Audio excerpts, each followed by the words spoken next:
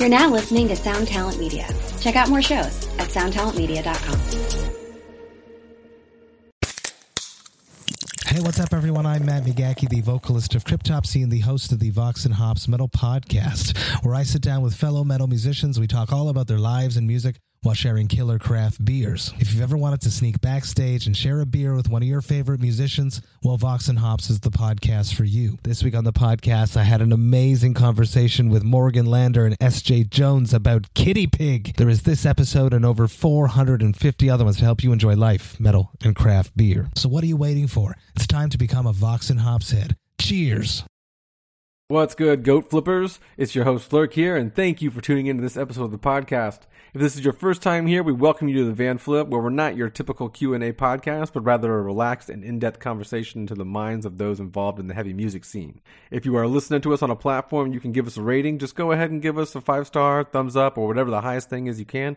It definitely helps us out in the algorithm of the podcast world. Visit lambgoat.com to stay up to date on news, releases, and announcements from around the hardcore and metal world. Follow Lambgoat on social media. Give us a like on Facebook, and follow Lambgoat on both Twitter and Instagram at Lambgoat. Ooh, also big announcement here. We finally started a Twitter account to better interact with all of you all directly. Go follow at VanFlip Podcast. Tweet us what you think of the show or the next guest we should have on. If you are interested in watching podcasts instead of listening, all our episodes are available on our Lambgoat YouTube channel. So subscribe and make sure you get notified when new episodes are released. I would like to take a quick second to thank our Patreon supporters, Dylan and Lachlan. Thank you for supporting the Van Flip. You guys are awesome. If you would like to become a Patreon supporter too, not only would you help improve and grow the show, but you also get early access to episodes before they are released, an invite to the private Discord chat, some Lambgoat swag, and more. And heck, we'll even give you a shout out on the show for as long as you are a supporter. Visit patreon.com/thevanflip for more info. On this episode of the Van Flip podcast, we have Connie Sgarbossa, vocalist of the up-and-coming Pure Noise Records band, SeeYouSpaceCowboy.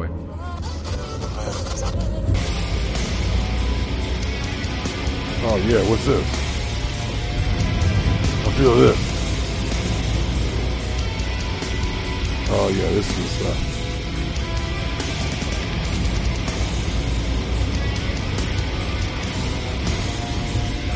oh no, what's this? Oh no, no,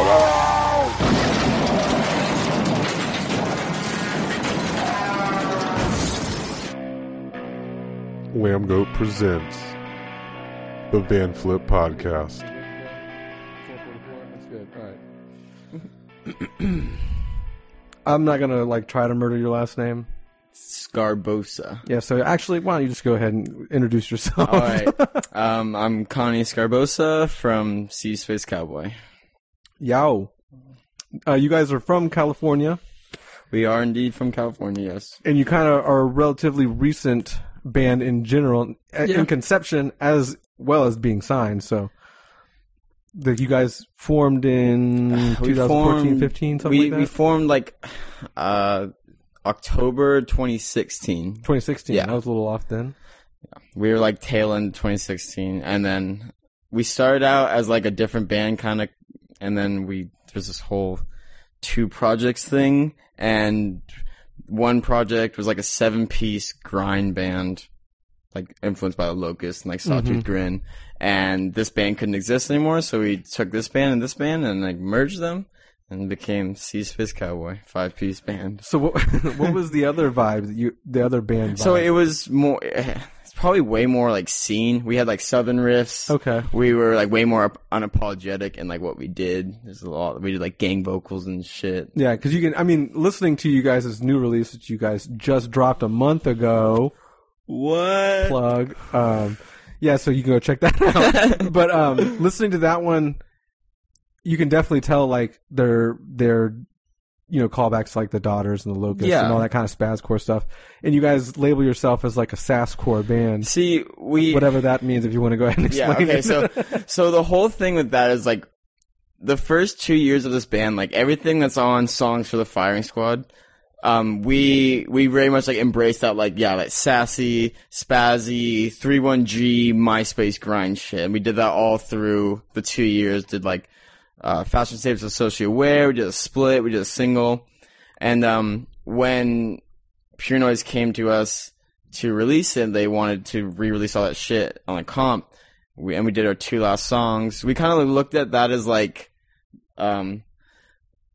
that was like a coffin. We had like done like the whole sceney, weenie, spazzy MySpace thing for a while. We're kind of done with it. So it was like, we called the album Songs for the Firing Squad because it was like, that's what it is. Like that era of like last dead. off. Yeah, it's like, that's it. We put those songs against the wall.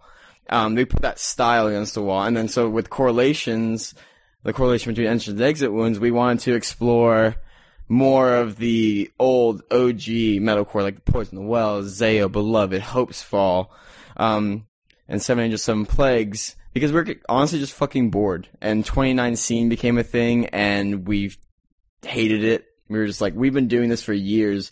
What the fuck? What are you talking about? This is a thing. It's been a thing. We've been doing it. So then we kind of just decided to like put that all in the coffin and do a new style because we were all very depressed. I was a drug addict and alcoholic while that album was being made, so it was like sad. Space Cowboy used to be happy fun time, and now Space Cowboy's sad. But is that like the avenue that you guys are going for going forward as far as like it's not sad vibes, but no, like, I mean I found that like exploring this new avenue of like more cathartic, straightforward lyrics, like instrumentals that are not as just crazy, artsy, masturbatory shit, which I loved it. I still love it. I still love Daughters. I still love Sawtooth Grin. I still love Drop Dead Gorgeous. I still love The Blood Rose. I still love Red Light Sting.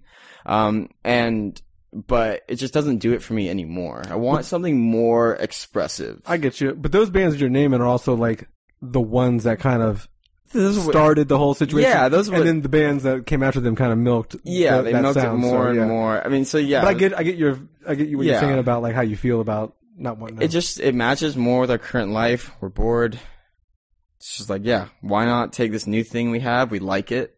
People like it. Just run with it. It's writing the lyrics and doing the vocals for Correlations was like the most cathartic thing I've ever had in my life.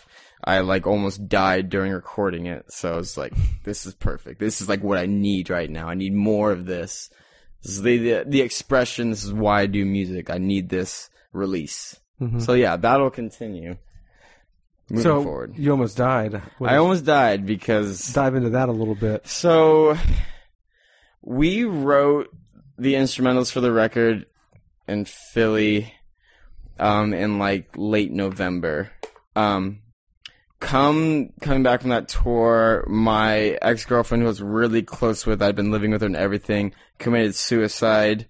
So it sent me like spiraling into this just terrible depression. I just like thought about killing myself all the time. I was like burning myself with cigarettes. I was doing any substance I could get my hands on. I was blackout drunk every night, like barely making it to recording, like passing out during recording. I even missed 2 full days of recording because I got so fucked up. I blacked out, and my current girlfriend was so worried she paid for me to Uber from San Diego to Los Angeles because she was like so worried for me. Yikes. Which is like a $200 Uber. Yeah, it's a long way. So I missed 2 days recording. So like, yeah, it was just the worst time of my life while I was recording this very expressive, crazy thing to me. So it just worked really well for like what I was feeling at that time. I'm a lot better now. Thankfully, I'm not as I drink Red's Wicked, but I'm a lot better now than I was before. So it was a very, very dark time, and I'm glad. And like kind of when the album came out, it was like this big like release. It was like, oh, the album's out. This part of my life is over. Yeah. It's like done, and I can move forward. A lot of that is good for like songwriting and just like recording in general, because like you get to like, you get to like vault up that feeling for the most part. And even though you move on, it's still there technically in the music and whatnot, and you can always, if you wanted to, it's like it's a remnant, and that album acts as like a memorial. It acts like the song Late December in the video. That's kind of my memorial to Natalie, and all the songs on there about mental illness or addiction or anything like that. That's all my memorial to that time in my life. I still struggle with it, but it kind of is nice when you feel helpless to at least be able to put it into something that you can listen to or even see. And the lyrical content beforehand was just more of like it was your more standard typical it was song super stuff. Tongue-in-cheek political stuff, because we were a very political band back in the day. So like everything I did, even the name Fashion Statements to the Socially Aware, was a jab at how popular it had become to be PC, but none of these people really believed in it or backed it or would do anything about it. Whereas like I came from the hardcore left scene and anarchist collective since I was, 15. Yeah. So it was a lot of tongue-in-cheek, kind of a lot of metaphors, me just having fun. Like my biggest influences were like Aesop Rock and Kevin Barnes from Montreal. So super cryptic, super fun, tongue-in-cheek. And now it's all depressing. This is how I feel. Because that's what I need. Well, you're also like older and things become different in general and like you start feeling other like real world shit. Yeah, exactly. I mean like, and back then it was very much writing about like things that like problems I saw, not internally, but problems I saw with like society. And nowadays it's like, no, I need this for myself. No, sorry to everybody who liked my tongue-in-cheek political shit, but like, I need this for me now. Yeah. And that's kind of like my response to anybody who's upset about like us changing our vibe. Cause I get it's a big shift from Songs for Five and Squad to Correlations, but I need this right now. This is for me. Mm-hmm. Sorry. Yeah, no, and I mean, you can always dabble in both at some point later on if you really wanted to get cheeky with it. Even then, Correlations has some sassy bits. It's got some weird shit on it still. Like, sorry it's not enough, but we tried to retain some of, because we still love that shit. We just don't want to play it as much anymore. I feel you. You mentioned MySpace and like use that kind of like as a genre, which is interesting because like I can kind of get that. Were you old enough to like be on MySpace or to like? I had one for a little bit, yeah. Okay. I wasn't like super embedded in it, right? But I like very much recognized that era of music that was fueled by MySpace. Yeah, I mean that was one of those cool inventions that came, especially for like, I think hardcore music. Yeah. As an umbrella term in general, it was big for us because a lot of bands were able to put their music on that and share it with their friends right away and find new people, but. That's interesting you use it as like a genre kind of term. You think about it like when the way we always categorize shit is like, there's those bands that weren't necessarily scene metalcore. There's bands like Heavy Heavy Lolo, Hayworth, Duck Duck Goose. Mm-hmm. But they weren't like that typical metalcore. All those names are like so old. I know, but you associate them with an era of like MySpace grindy shit. It was like, it was weird still. It wasn't marketable. It was this crazy off the wall shit that existed on this site. Mm-hmm. And so it's kind of like, it's a good way to just encompass that, to like differentiate from like the Devil Wears Prada. It's like, no, it's MySpace grind. Yeah, I get you.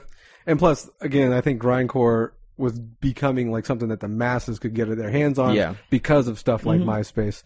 Because it is a niche genre still. Still. But it was even more niche, I think, before MySpace and stuff. I mean, there's a revival of it now. Well, the Daughters came back and Locusts are coming back. Yeah, Locusts are coming back.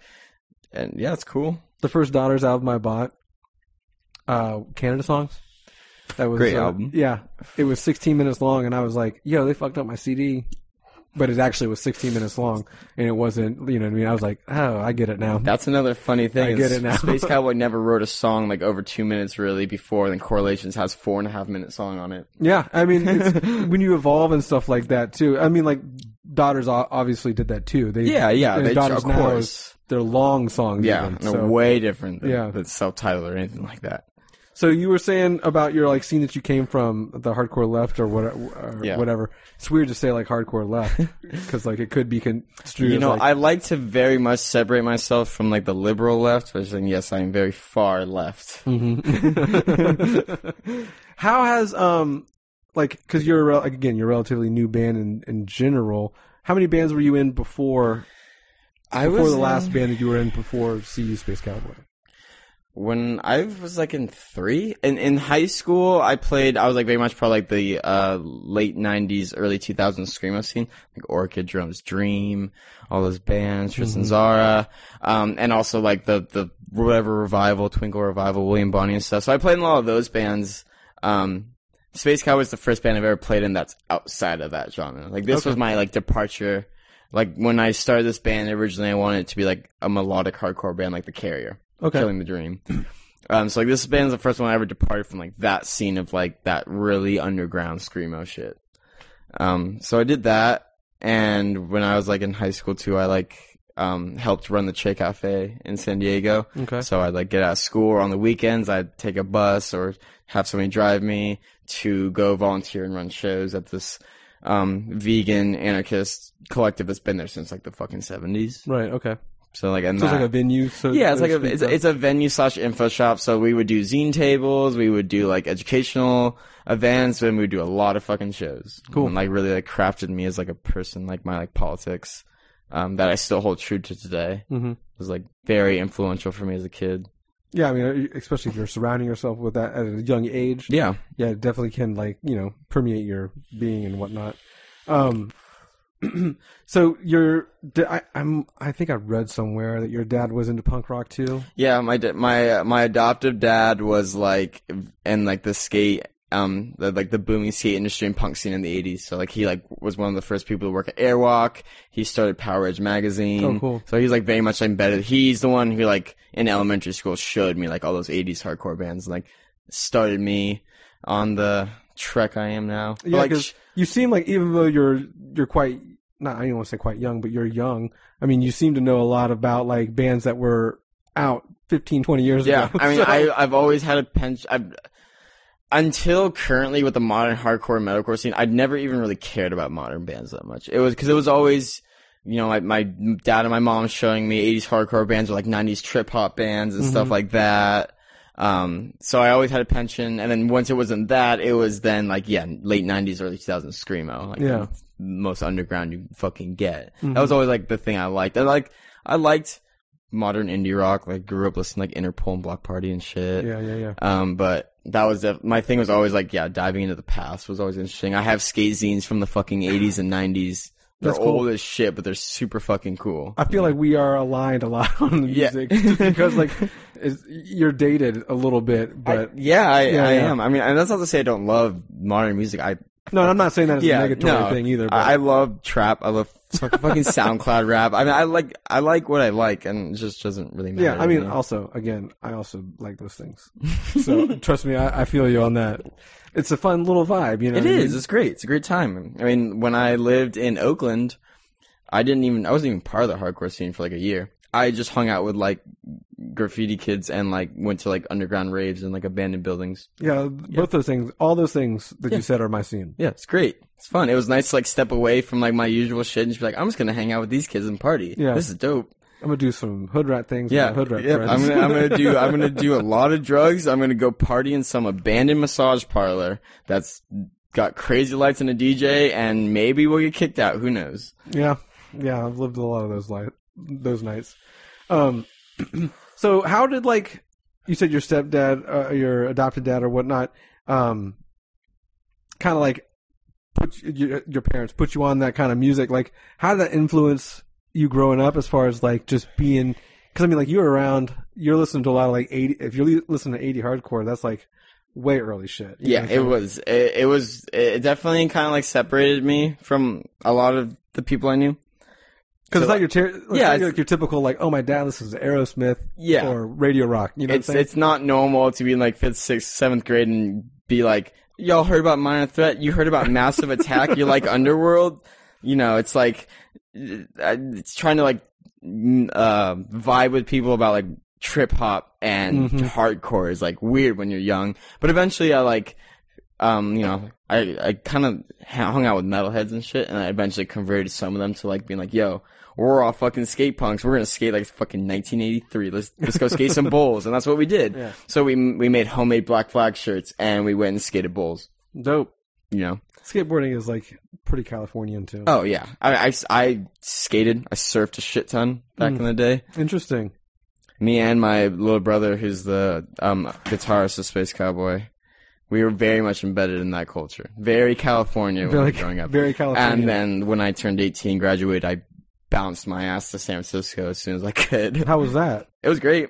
It was And you were living like Southern Cal. yeah, I was in San Diego, and then I had a girlfriend who was going to college in San Francisco, and she was like, you want to come up with me? I'm like, fuck yeah, get me out of San Diego, please. So I kind of like, I had never been to San Francisco ever. The first time I saw the city was when I moved there. Wow. I went there with like no money, and just kind of made it work. That's kind of like how like a lot of people I think go to San Francisco. It was definitely that romanticized idea that like San Francisco had in like the 60s and 70s, kind of playing out in whatever 2013, with like moving into a 1-bedroom apartment that's $2,500 with 5 people to make it work. You know? I always felt like I've been to California, but I've never been to San Francisco. I always felt like that would be a city if I ever showed up, I'd probably not want to leave because the arts and the culture is my favorite good. place in the whole world. The art and the culture is cool. I love Oakland more for that because it's cheaper. Mm-hmm. It's close in proximity. Yeah, it's close. It's a 20-minute BART ride, so you're there instantly. But it's way cooler because people can afford to live there. It's a bunch of warehouses. People are doing cool shit over there. San Francisco is really expensive, hard to survive in. It's like very techy now. Yeah, it is. Tech companies are headed there. But Oakland is where the shit is definitely happening. That's where all the artists are coming out of. That's where all the music's coming out of. That's where all the parties are. Because it's Oakland used to be one of the most dangerous cities in the fucking world. I mean, not the world, the country. Yeah. It still is very run down and shit, but we can afford to live there. Yeah, and I think like the best in a lot of things, as far as like the arts are concerned, come out of like very impoverished or like low income or poor regions definitely. For the most part, because the struggle is part of that. Hey, can you give me another beer? I appreciate you, bro. Yeah, it definitely is. Because unless you're like one of those fucking trust fund kids, you don't have a lot of money, right? I mean, most people don't. Yeah, and if you want to create, you need somewhere cheap to live, and if that means you gotta live in the hood, like you gotta live in the hood, you gotta do that and be respectful, of course, to people who've lived there forever. You don't want to come in there and be like, I'm gonna fucking change everything about this neighborhood. Gentrification? Like, gentrification. No, you go there, you show respect to the people around you, and you do your thing. Mm-hmm. And it's cool. And that's why I love Oakland, because it is this big mix of like cultures. And it's really, really nice to like have everything come together. You have like fucking like super weird artsy queer kids mixing in with like very hood graffiti artists. Yeah. But everybody's friends because we're all just kicking it together. Is that not like, I think I like kind of picture in my head California like that all over, not just in Oakland. No, because see, I mean like there's parts, but San Diego is a very rich area. There's like inland parts that aren't. That like historically have not been. I just feel like there's a lot of groups of people that live in California. Yes, yeah. There should be all meshing together. Yeah, that's kind of how it is. My perfect world head, you know. Yeah, I mean even in like hardcore and like in San Diego, like you have a huge Mexican population. You have a huge population. You even have kids coming from like rich white neighborhoods mixing up with like impoverished kids from other parts of town. Like we're always gonna have that. Yeah, you're always gonna have that. But that's like the beauty of hardcore is it brings all these different groups together, and that's what it's for, because we all have we all struggle differently, but we all have this central love for this music, and we all have like ideas of what we are against and what we're for. And they mesh together so well. And you can do that with other groups of people, other communities. It doesn't just have to be, you have to love hardcore for me to fuck with you. Like, I don't think that's silly. It used to be like that. I'm glad it's not anymore. I'm glad it's not anymore. No, I do remember a time where like it wasn't as cool to listen to like Brand New or Taking Back Sunday if you were listening to like hardcore. Yeah, but nowadays, it's listen to what the fuck you want. I mean, we're all secretly doing it. Yeah, okay. And that's kind of what was cool about the whole like when this band came out. I don't want to say that I'm not going to sit here and be like we were a movement, but it was really funny to see all these hardcore kids being like, "Yo, I fucked with Heavy Heavy Lolo back in the day. I love y'all. This is sick." Yeah, and it was really cool to see that. I was kind of like, yeah, we can like whatever the fuck we want. And still be in the hardcore scene. It doesn't make us any less fucking down for it or anything like that, just because we all loved scene music back in the day. I feel at some point, hardcore, or like, when I say hardcore, I just mean like the genre, the scene in general. I feel like that scene really perpetuated the kind of like jokey music, where like you have like Arsonist Get the Girl or anything like that. All those kinds of bands that were just like spazcore, jokey type bands. But I feel like that also in itself blossomed like a whole legit kind of genre it based on the jokes. You know what I mean? It's fun. I mean, even like we used to have fucking disco beats in our songs. It was fun. Yeah. It was a good time. And you know what? People would be out there trying to two-step the parts. You can't really two-step, but you know, they're having a good fucking time trying. Yeah, and I love that. And it was sick. And that's what kind of drew me to that initially. It was like, this is fun. Doing sassy vocals instead of screaming all the time, that's fun. Not so much more fun anymore, but, you know, back in the day, it was like, this is great. I love this. This is just fun music. This is just something you want to, like, shout woo and, like, have a good time to. And while also punching your friends in the face with breakdown hits, you know? And so I think that, like, that was the merit of the genre. It was very experimental. It was very fun.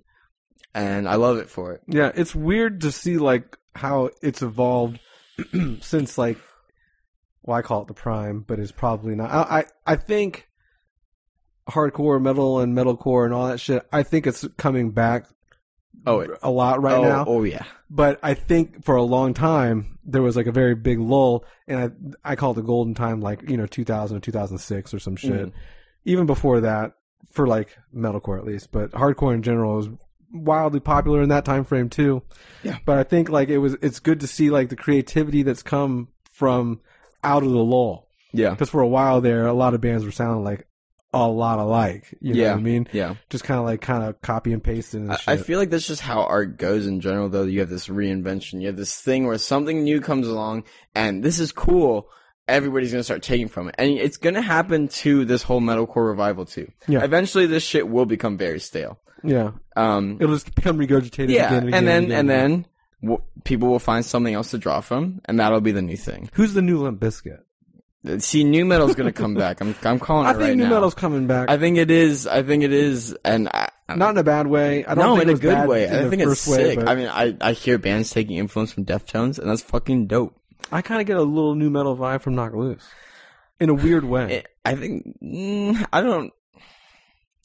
They're heavy. They are heavy. I could see maybe in some of the, like, the non-heavy parts they play, some of the shit that fills in spaces. Yeah, I mean, maybe, like, a little bit of that. There's a nuance. Like, kind of like how Pantera has, like, slow guitar parts sometimes. I feel like they have, like, slower guitar parts, too. And again, I'm not saying it as a negative thing. I love that band and this, that, the other. But I just get that they're a new metalcore kind of sound. But I feel like they also pull from, you know, like Slipknot and I feel like you could, Heavy Corn. You know what I mean? Pick from everything. I don't think there's anything wrong with picking from genres that you like. I don't think there's anything wrong with being like, I play this genre of music, but I'm gonna pick from this over here and this over here because I like this shit. No problem. I think it's great. I think that if you like something, you should try to incorporate it in your art if you want. Yeah. No matter what, like, what consequences. Well, that's what we were talking about with the creativity. I'm surprised a lot of, like, you know, I'm surprised a lot of the creativity that happens just in general, even if they're not going, like, way out of their way, bands going way out of their way. It's just interesting to see what they come up with. Yeah. And it's interesting to find out, like, the band's influences and this or the other. I think it's fun. And my only gripe with it is, and this is a gripe against old Space Cowboy as well, is when you're just, like, taking something and not we did do things we tried to do things in different ways. Like, yeah, we had daughter's parts, but we had breakdowns, blah, blah, blah, whatever. When you just are a carbon copy of an old thing, I feel like that's when you lose that. You don't have any ingenuity to what you're doing.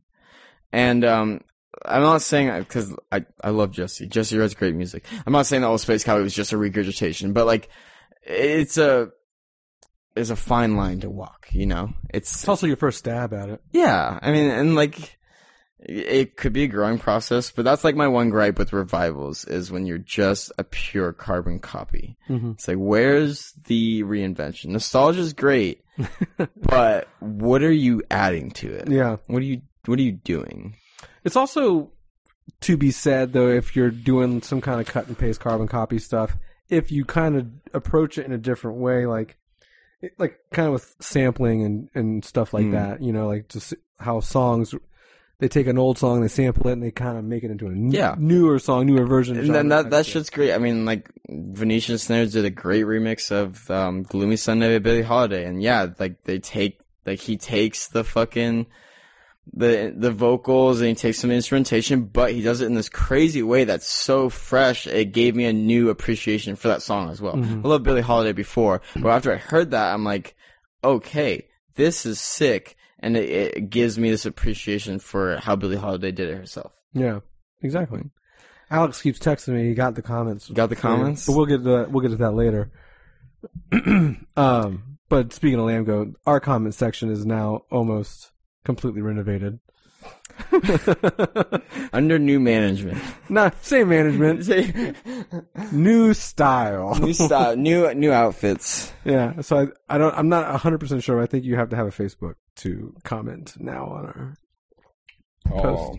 No, all hell's about to break loose if anybody actually comments. Yeah, you were bummed about that a little bit. I am bummed. I find it entertaining as fuck. It is entertaining, but it's also like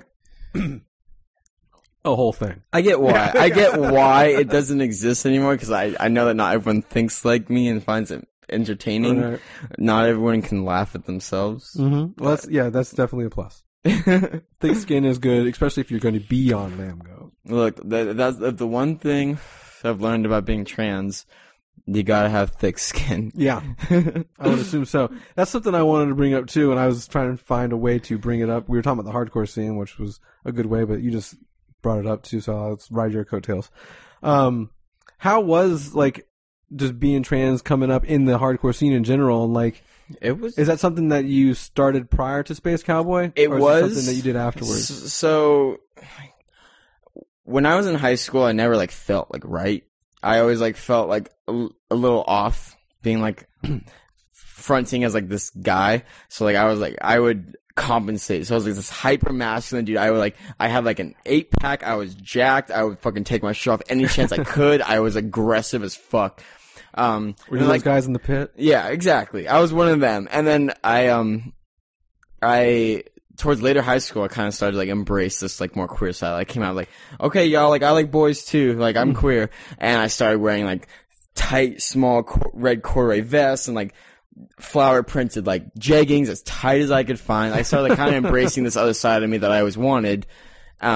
Later on, when I moved to San Francisco, I came out as trans. I was like, I'm non-binary. It's kind of still like trying to figure out who I was. Wasn't quite sure. Wasn't confident enough to come out as a woman. The scene I was in, the screamo scene, was super supportive of that. When Space Cowboy started, you know, everybody's cool with it, of course, and I finally came out as a woman, and we were still in the screamo scene when Space Cowboy first started. We hadn't like broken into the hardcore scene or whatever, but when we did, I was a little nervous. I'm like, okay, like how's this going to be taken? And it's been great. I haven't had to deal with anything from anyone. Everyone's super supportive, super cool about it. I haven't had any problems. I feel like, well, obviously California is a little more progressive than most states in the country, but I feel like I always felt like the hardcore scene was very open in general, even though there are those kind of like aggro dudes. It is. I mean, it is super open in general, and I definitely had a false perception of like the more like the less hardcore that I used to, like the youth crew and like the old bands, but like the more like hardcore scene now is like breakdowns heavy, blah blah blah. I definitely had this perception that I was kind of worried, but once we actually like we're kind of like kicked into that scene, it was great. Yeah. Everyone's fantastic. Everything's been cool. Life's been great since then. Yeah, it's weird. It's been weird as like a person that's been in the scene to see it grow and be so accepting of just everything that's been going on. Because there was a time, and again, it could be specific to my area that I grew up in, obviously, in this North Florida area. But like, I remember when it was predominantly just like white dudes. Yeah. You know what I mean? And then you would see like some girls start trickling in, and like some black dudes would start coming in. And then like now it's just like, everyone. Yeah. Like, it's so different. It is really cool. I mean, I feel like... And again, that's different probably for me and you, because you have such a different mixing pot. Melting pot than growing up in San Diego, definitely, there was way more of a presence of people of color. But, I mean, yeah, that's the cool thing is, like, nowadays, like, yeah, the hardcore scene is very diverse. And it's sick. Because because with diversity comes a bunch of different perspectives. Voices from different backgrounds. Voices with different experiences, all coming together to tell different stories that we haven't really heard before. And I feel like that keeps it interesting. Yeah. And it gives people an outlet, because that's what hardcore is. It's an outlet for whatever we feel. Yeah. Whatever we want to let out. That's why we do it. I doubt anybody's in hardcore for the fucking money, because there's no money here. Exactly. I'll tell you that. So we just do it for that catharsis. And it's really nice that we can hear different stories from different people, different backgrounds. And your background story and your story and going forward is also unique and not super well documented. There's not a lot of like front people that that go through that transition. And you got Laura Jingers, and that's about it. In like the big public eye, against me. Yeah. So, that's basically, we were trying to run down the gamut of like who's done that. Yeah, and I'm hard pressed to find many people. I mean, I know hardcore bands that are fronted by trans women, and they're sick. Transgression's fucking dope. But it is kind of a new thing, and it's kind of cool. I'm really curious to see how it goes. Yeah, been going good so far. Yeah, because like you basically you're more accepted, or you're more likely to be accepted for that in your home state in general, just again because of everything. But yeah, you've been cool, like middle America type shit. Yeah, I mean, not people at gas stations, no. Yeah. But in the hardcore scene, yes, everybody's been really cool about it. Yeah, you can tell. Yeah, the gas station. Yeah, the gas stations locals are weird. Are definitely going to be some situations. But no, everyone else. Yeah, I have not run into any. I haven't had to fight anybody yet. I've had to fight people not in the hardcore scene, but nobody in the hardcore scene. No. Do you have to like check a lot of people though? Like no, no.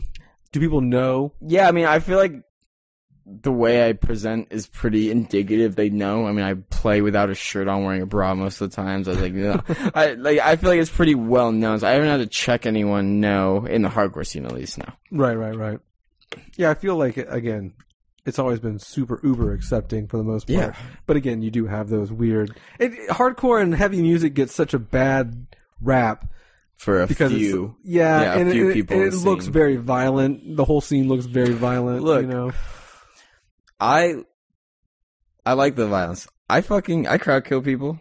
Well, it's not trying. Yeah, I love it. I know that there's a big criticism of it, and I know I even have like other people who are queer and shit being like, we shouldn't participate in this. It's so macho, and I'm like, oh fuck you. I like it. Mm-hmm. I love moshing. Are you ever worried about being like more of a target out there? Well, no. Again, that would be in the genre and the scene that doesn't accept you. Even if I was, I got so many people who have my fucking back. Yeah, so like, who cares? Like, if anybody swung on me, they would die. Yeah, interesting. Well, so you haven't had to have any horrible situations? No. How's the tour, the current tour going with Stick to Your Guns? You're on tour with Stick to Your Guns. Rotting out Candy. Yeah, it's been loose. Amazing. It's been phenomenal. The response, I was really worried because you never know with tours. You never know if it's going to be like, you're the open band, nobody gives a shit about you, blah, blah, blah. But every night it's been insane. I heard, I don't know where this guy is located, but the punk rock NBA. Yeah. He was Seattle. Seattle? Yeah, Finn McKenzie. He mentioned that even the opening band, I don't know, are you the guys the opening band? Yeah, I didn't know the set lineup, but even you guys played to a packed house. Yeah, I mean, that's how it's been. It's been amazing. And yeah, Finn McKenzie's a good dude. Talked to him for a long time at that show. But yeah, it's been crazy. Like I said, we kind of came in here prepared for disaster just in case, but we've been blown away every show. It's just been insane. Yeah, it might be. I mean, it must be a good feeling to be a part of this particular tour and like open up with like a substantial crowd. Yeah, I mean, it's sick. We're like super grateful to be part of it, and we're friends with all the Knock Loose guys, and we're really glad that they took us out. Yeah, it's probably been one of the best tours we've ever done, honestly. How many tours have you done? A lot. A lot of tours. Because you've only been signed for. We were touring before we were signed. You normally do, yeah. I mean, yeah. But like, what kind of tours were you guys doing? Well, just like while we were going through the signing process, we did our first full US ever. We did a DIY. Me and the guitarist booked it was 43 days, and we booked every date ourselves. That's some MySpace shit right there. Yeah, it was sick. It was kind of like funny how it lined up with like we were on our first full US tour, also talking about being signed and shit. Yeah. So yeah, we did a lot of tours. We did a lot of like West Coast tours, like 2 weeks before that and shit. Did you ever go out with like bands though? Like not like this particular package, but like, did you ever go out with bands? Yeah, like, we were did like the U.S. tour. Did you go out with a Oh band? no, we in did general? that solo. Yeah. But like before, like we would like hit up. We'd go out with our friends' bands and shit. Yeah. And have some like because By tours I meant like tour like the Yeah, package, yeah. not necessarily like. Before we got like an agent and shit, no, we didn't do many like support tours or anything like Yeah. that. It was more like, hey, we're going on tour. You want to jump on a few days? Like, yeah, we're homies. Good shit. Do you miss the DIY shit? I do a lot. That's what I thought. I think I get this DIY vibe from yeah. you. I don't get me wrong. I like the big stages, like the monitors. It's fun. I like the big crowds, but I do also like have a big place in my heart still for small shows and small DIY spaces or venues and shit. Like after shows we played or off days have been sick. So yeah, I'll always I love both worlds. Yeah, it's a give and take. Yeah, it definitely It's a big give and take. It's a less intimate experience for like a more theatrical experience. Yep. So I kind of like switching back and forth, and we're still in a place where we can do that. It's like we can play these sold out shows with Knock Loose, or we can still go play an off day in somewhere and like play a small show in a warehouse to like fucking like 50, 200 kids. What do you prefer? Like just for your performance wise. I like the small Personally. shows. Yeah. I vibe with the crowd way more when I'm like on their level and not on a stage that like they have to like sit like this. So you're talking like you're at a warehouse. Yeah, I'm at a drummers on the floor. warehouse. Yeah, and there's like I like that. I like that more. But like I said, I have a huge appreciation for also playing on stages. It sounds better. Monitors, it's sick. If you don't like playing like festival type crowds, or I would be in the wrong place. Yeah. I wouldn't have signed ever. Blah blah blah. So yeah, but it is, and again, the give and take is huge. But it is what it is. You know what I'm saying? If you want to keep creating your art, you got to play the game. That's the changing times, and then it was even a big shift for us when we went from being a DIY band to like having a booking, because we got a booking agent and like label within like a couple months of each other. It was kind of crazy. It came out of nowhere. Literally got asked by a booking agent the same day we got asked by our first label. We got the first offer from, I'm not going to say the label's name, but yeah. So did you take that offer? What? Did you take the offer? No. Okay. No. So it was kind of this crazy thing of like, in a day, my whole life changed. It was all of a sudden, you have a booking agent and you got label offers. They're coming in. Like, within a day, it was like, you're not DIY anymore. How long were you guys a band before this stuff started trickling in? A year and a half? 2 years, maybe? It's relatively quick. Yeah, it was kind of crazy. Yeah. What do you attribute that to?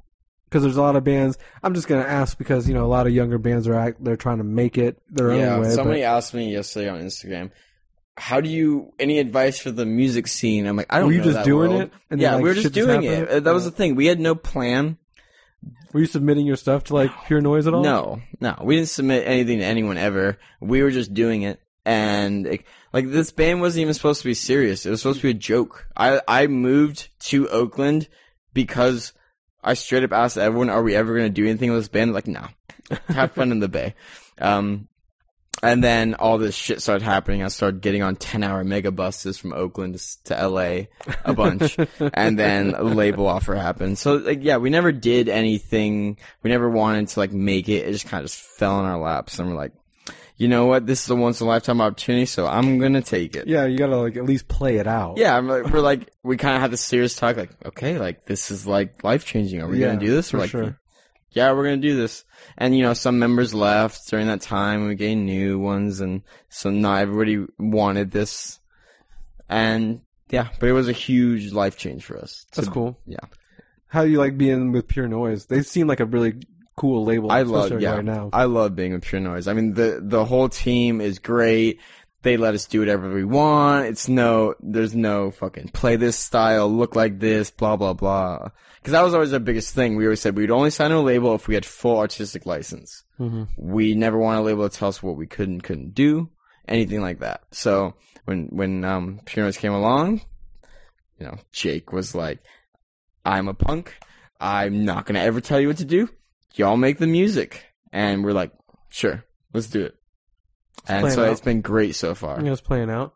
So what are the goals going forward for SeeYouSpaceCowboy? Big anime fans? You guys big anime fans? Sure. I mean, me and Ethan are big anime fans. Me and my little brother. Comes from, right? Yeah, it comes from Cowboy Bebop. We were watching Cowboy Bebop earlier.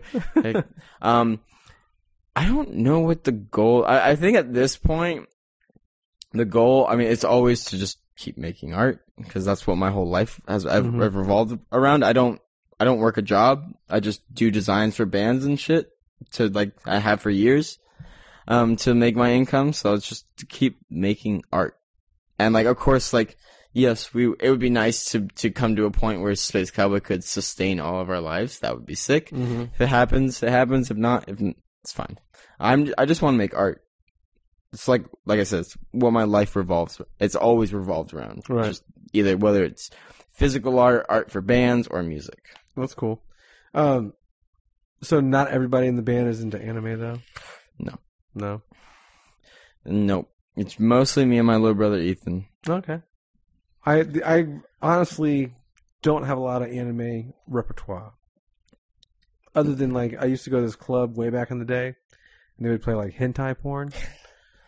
That was, like, my first kind of, like, look into, like, anime. Well, me and Ethan, like, we've been exposed to anime and manga for, like, a long time. Like, I got my first manga was, like, Inuyasha Volume 1 when I was, like, 10. Mm-hmm. So it's been a long-standing thing. Saw Spirited Away in theaters when it came out, and then we, like, dove into all that shit later on when I was in middle school and high school. Yu-Gi-Oh! And Pokemon to mainstream? Yep. I'm not a huge fan, no. I'm not going to front. I did get wrapped up in Pokemon for a little bit. My favorite anime is Neon Genesis Evangelion, and Ethan is way more in anime than me. I can't front and be like, we're equal. Ethan loves his fucking anime. I will watch an anime that intrigues me once every few months. But I have Akira? A huge respect for it. I'm sorry? Akira? Yeah, I love Akira. I saw that. My adoptive dad had a VHS of it when we got adopted. Yeah, I watched the VHS, and I remember as a kid, and I remember watching it going like, what the fuck is going on? That's my reaction as well. Being a little, I remember I think my mom was very mad that he showed that to us. Yeah. Because we were very little. So was he like he's definitely been, as far as culture and a huge inspiration to me. He introduced me to so many things, like giving me like Batman the Killing Joke when I was a kid, like showing me like Frank Miller. He's an artist himself. So that's what he's a creative director for a living for all what age group is your dad in? He's 50. No. Yeah, he's 54. That's pretty young. Yeah. My mom is 44. My dad is 54. Hey, there you go. That's how I like it. We're big on that too. Not really on that. I shouldn't say big on that. That's bad to say out loud. But anyway, but yeah, he was a huge influence on me. Everything he showed me growing up it's like molded me into like who I am. Of course, I took what he gave me and kind of like moved in my own direction. Right. But he gave you kind of like he gave me the starting. You probably didn't grow up listening to the fucking radio. Yeah. Other than, I mean, like my mom was also my mom's young, so she was also showing me all kinds of cool shit and stuff. So in my family, it would have been very hard to like grow up being a normie. Yeah. Because everyone's just weird. I can get that. Yeah, I mean, like, it's cool to have someone like that, especially in your life. And it could be like, it doesn't necessarily have to be a parent. Like, my uncle was showing me a bunch of like cool music shit when I was younger too. Yeah, so. I mean, even like when I was like at that collective, I remember just learning so much from the older members because they all had so much to share that I never even thought of. You know, It's like showing me zines, telling me all this like political theory that like as like a 16, 17-year-old I would never have thought about. Right. Do you guys carry zines? I know that you wanted to. Do you guys carry zines with you on tour still? Or? No, we've never. I've been way too fucking broke. My dream was to like build out of wood a nice shelf like we used to have at Che and carry zines, but I've never gotten around to it. I would still like to make it happen. Yeah. Actually, I will make it happen. And what would your ideal catalog be of like? It would depend on like the tours because like I'm very much one of those people that understands like you have to know the audience you're like going to. So I would probably have like some zines on like Emma Goldman or like basic intro to leftist politics.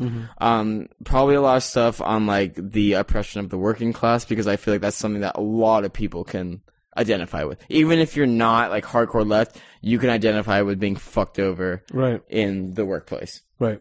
And by like our corporate overlords or whatever. So stuff like that. I definitely wouldn't go in there with the zines that we used to have at Che, because some of that shit's a little bit too extreme for like the intro level kid who's just learning about this stuff. They don't need to know how to make riot gear. I see. No anarchist cookbook. Because that's just a bad recipe for disaster. Well, I remember like going to some like these shows and like PETA being like, it was a big thing for PETA to be there at shows for the most part. And PETA's whack as fuck. But back in the day, I don't want to agree or disagree with that, but this was also like 2000 to 2004 time. They were a little bit better back then, yeah. But it was also like so in your face, some of this stuff. It is. So in your face. And I feel like that approach doesn't work.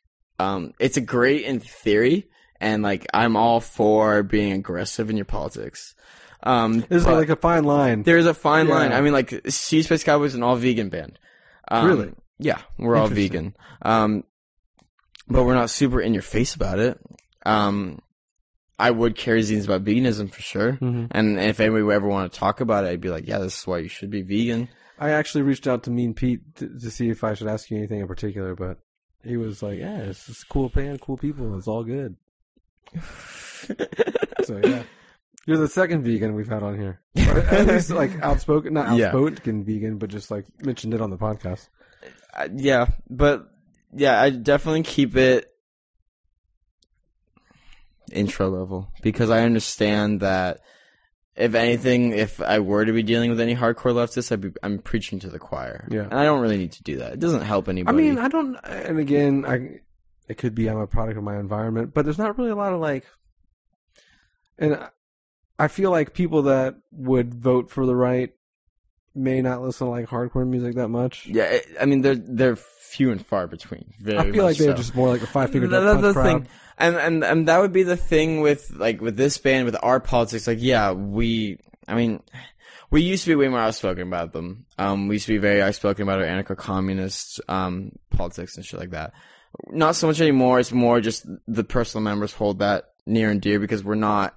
We're singing sad songs now. It's not so much about that as the world sucks. But we still hold our politics close to us. And so if anything, I would want to try to push those who already have those ideas a bit further and be like, hey, I know that you think this, but have you ever considered taking a step forward with this? Mm-hmm. Stick to Your Guns is a very outspoken band politically, and it's been really cool to watch them do their speeches every night, and it's been great talking to them, because we do have similar politics, and it's great to have another band in the hardcore scene that we can like really like talk to about these things. Yeah, like we read the same books. It's also an older band too. They've been around. Yeah, and they're amazing band. They paved the way a little bit. Yeah, for something like that. And I would love to push the hardcore scene towards that idea more, that more far left. But it's a process. I know that nobody's going to just pick up a zine and be like, oh my god, I'm a fucking hardcore leftist now. I am an anarcho-syndicalist. But that does happen too, though. It has happened, yeah. But a lot of people also are extremely turned off by that stuff. So it's like this weird line you walk of like, I want to radicalize people, but I have to do it in the right way, because it can scare the fuck out of people if you just come out and be like, yo. Here's some fucking baby cows getting fucking grind up. Yeah. That's what I was like. I'd be like, oh, what kind of merch do you have? Oh, that's cool. I'm going to move over here to this booth. Oh. Yeah. It's a process. Yeah. Nothing against, and it's not a problem. Nothing against those people. And some people take longer to come around. They need more to learn more, and they don't need to be bombarded with Emma Goldman's essays on anarchism right away.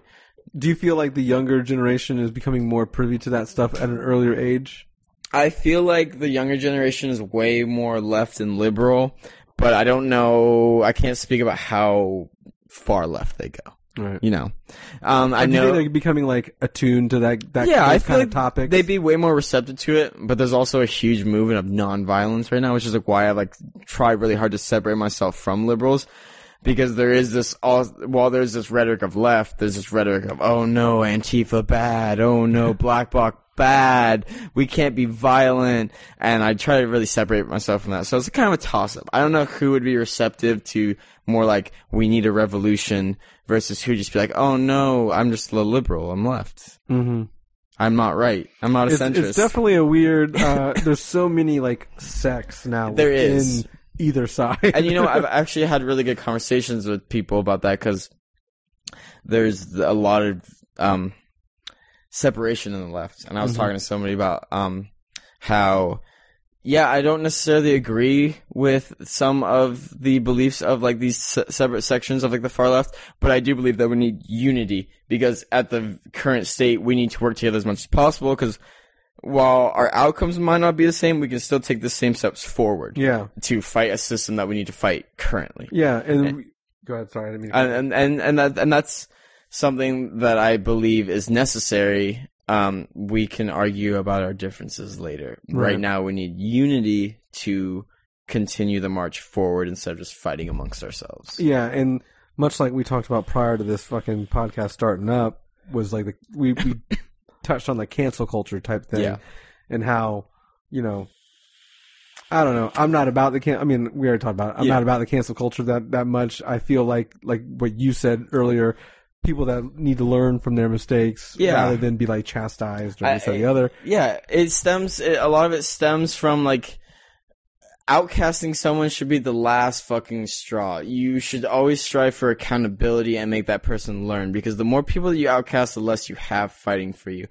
And it also even like you can even go deeper with it in that like if you're a leftist and you talk about workers' rights, but you won't let a worker join your group because they're uneducated about, or they say derogatory terms, you're not helping anyone. Mm-hmm. You need to be willing to take them in and educate them instead of just being like, oh, you said a slur of fuck off. Get out of here. You need to be able to take them in and be like, here's why you shouldn't say things like that. Because they perpetuate this subspecies ideology that's oppressed people for a long time.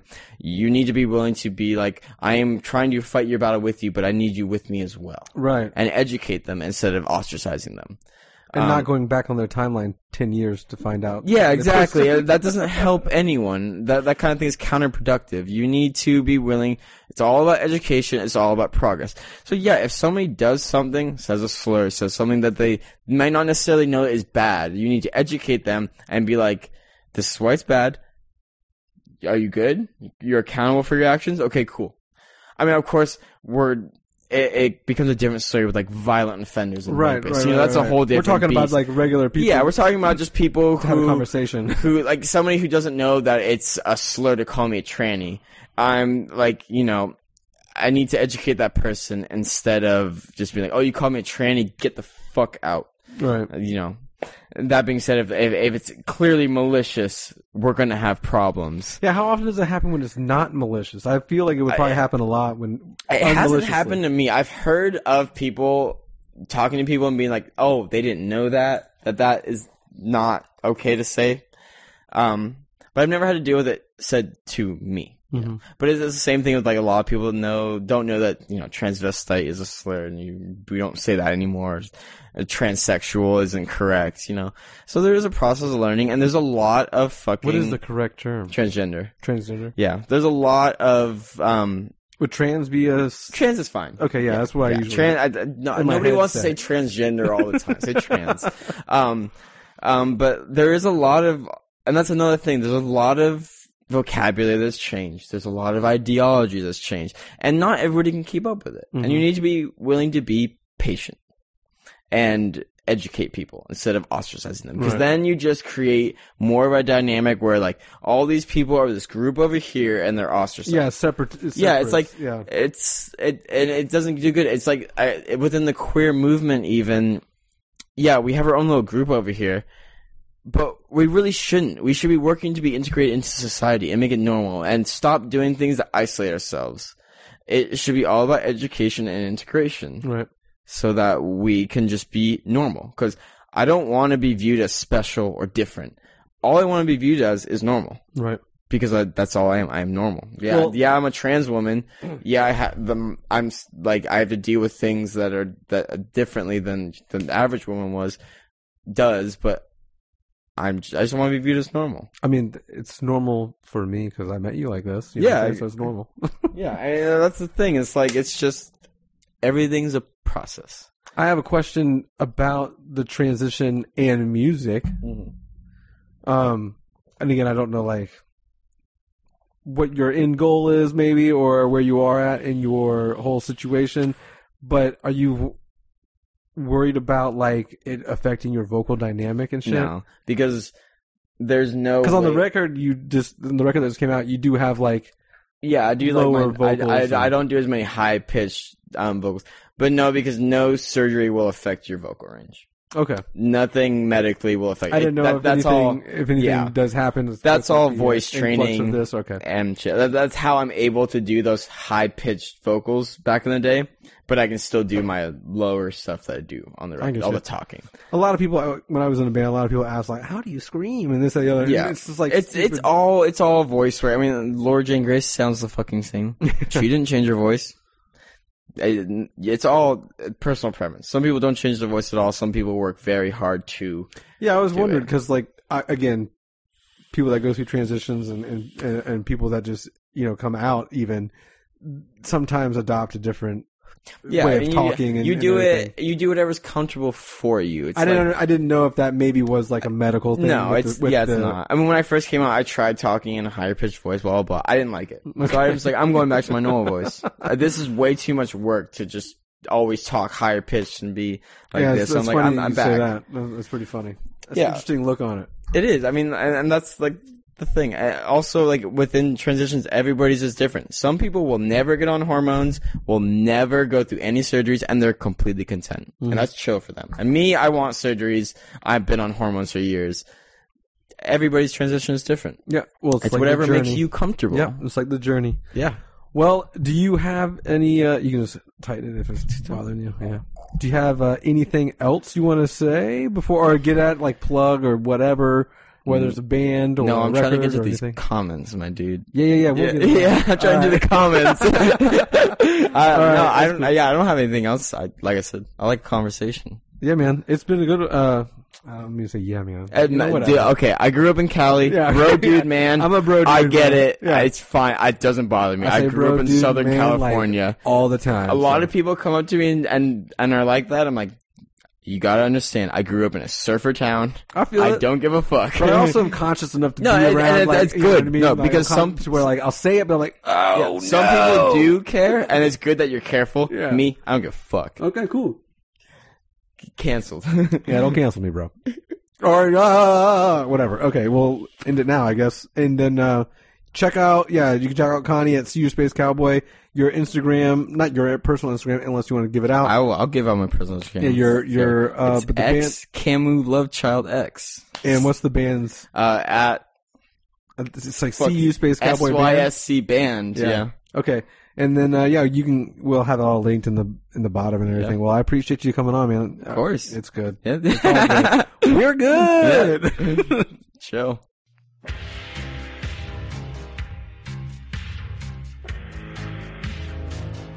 It is now 2024, and the choice is up to you.